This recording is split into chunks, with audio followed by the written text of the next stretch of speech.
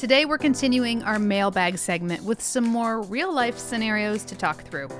We're going to talk about rate increases on a claims-made policy, the best coverage options for medical director coverage, and how to set up malpractice insurance in a cost-effective way for a brand new practice on a budget. Stay tuned.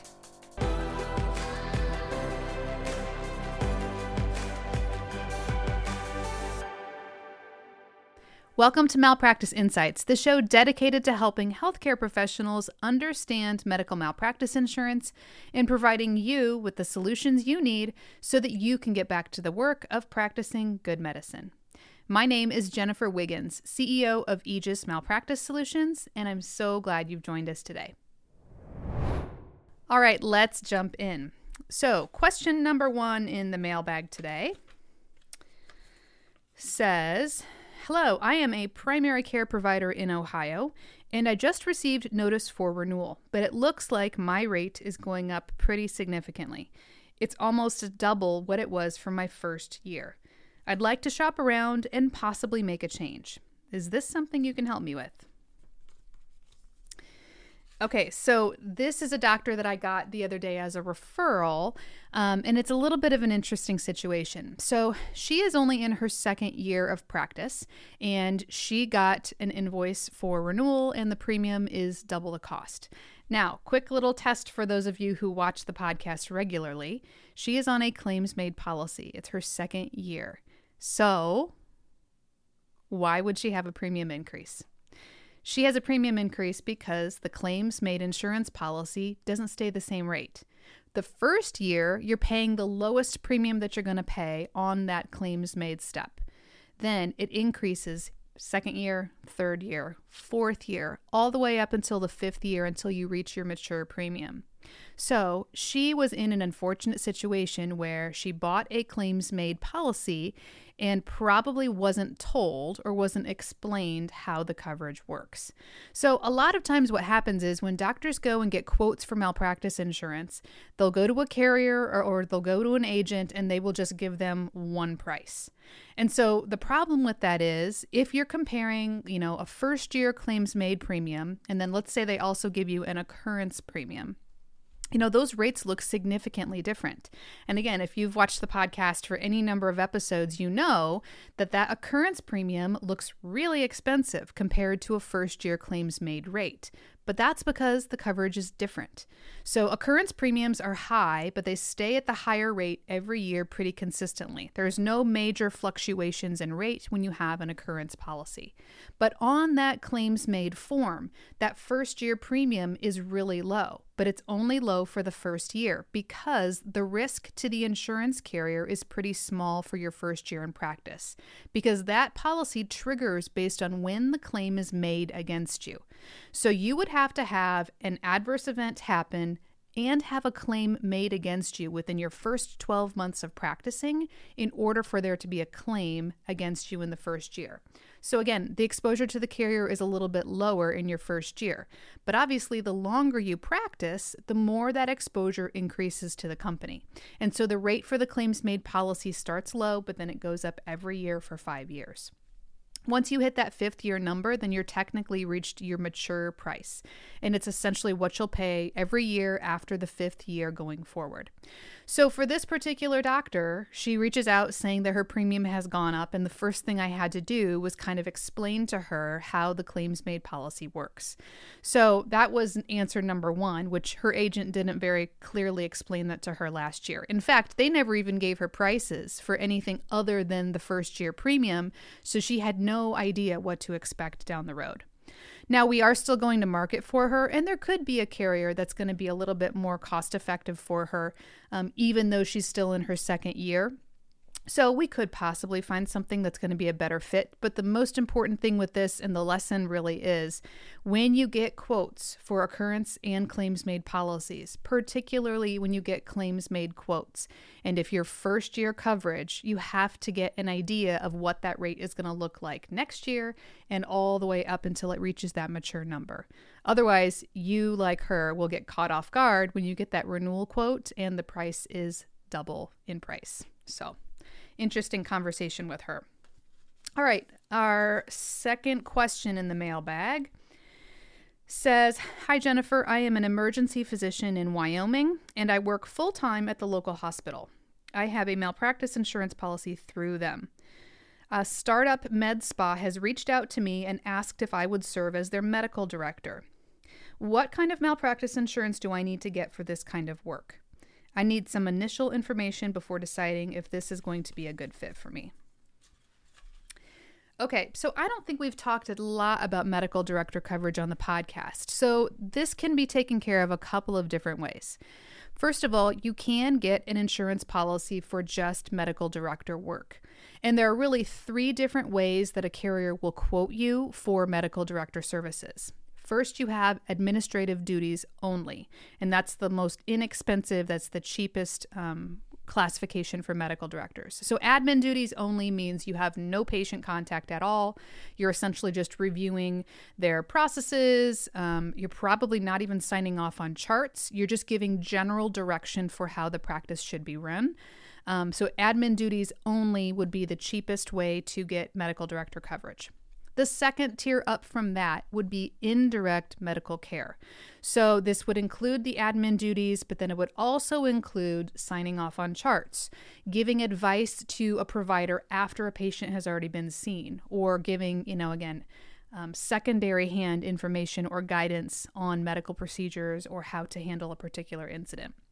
So indirect patient care would be the second tier, the second most expensive way to get medical director coverage. And obviously the third and the most expensive would be full direct patient care. So this would be if you're actually seeing patients, rendering procedures, doing direct patient care work in the clinic, then you can have coverage, which would cover you for the lower 2 levels as well, but it would also cover you for seeing patients in the medical clinic. So medical director policies are, they're reasonably priced. They're not as expensive as a full-blown malpractice insurance policy, but they're also not super cheap.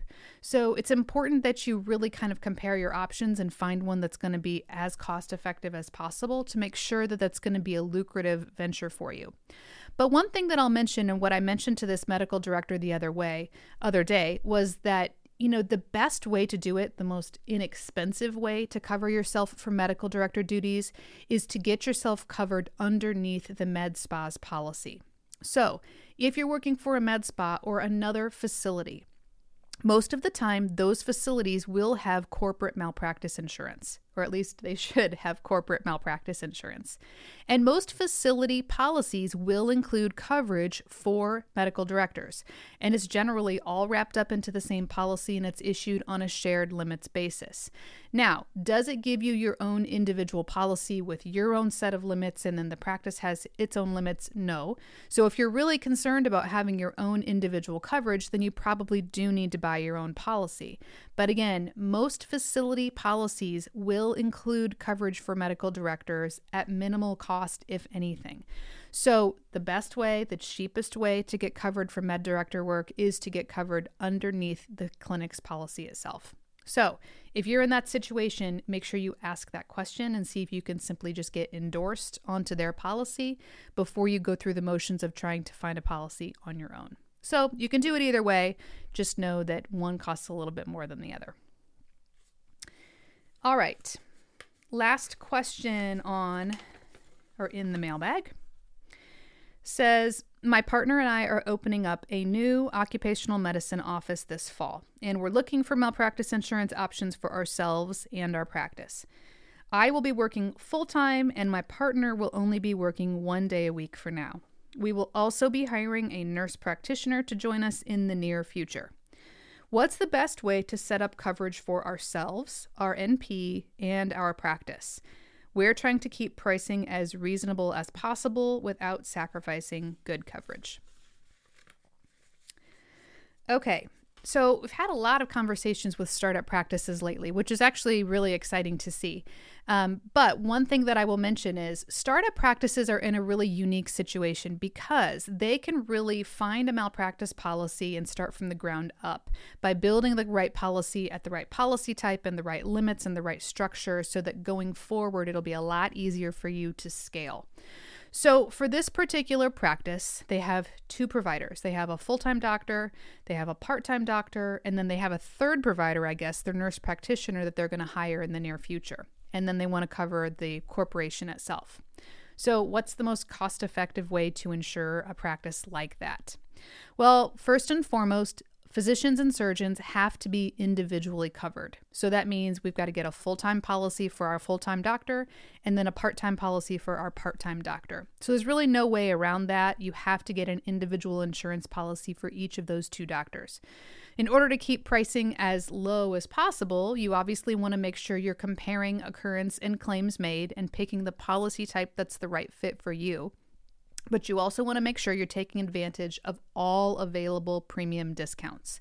So for the part-time doctor, make sure you're reporting the correct number of hours per week so that way they can get as much of a discount as possible. So most carriers have two different tiers of part-time levels. It's 20 hours and then 10 hours are typically the two thresholds. So make sure you're reporting the right hours so that way you can get the appropriate discounts to keep those premiums as low as possible. For the third provider, so our nurse practitioner, there's a couple of different ways you can go about insuring them. So nurse practitioners can either get their own insurance policy or they can be covered underneath a medical corporation.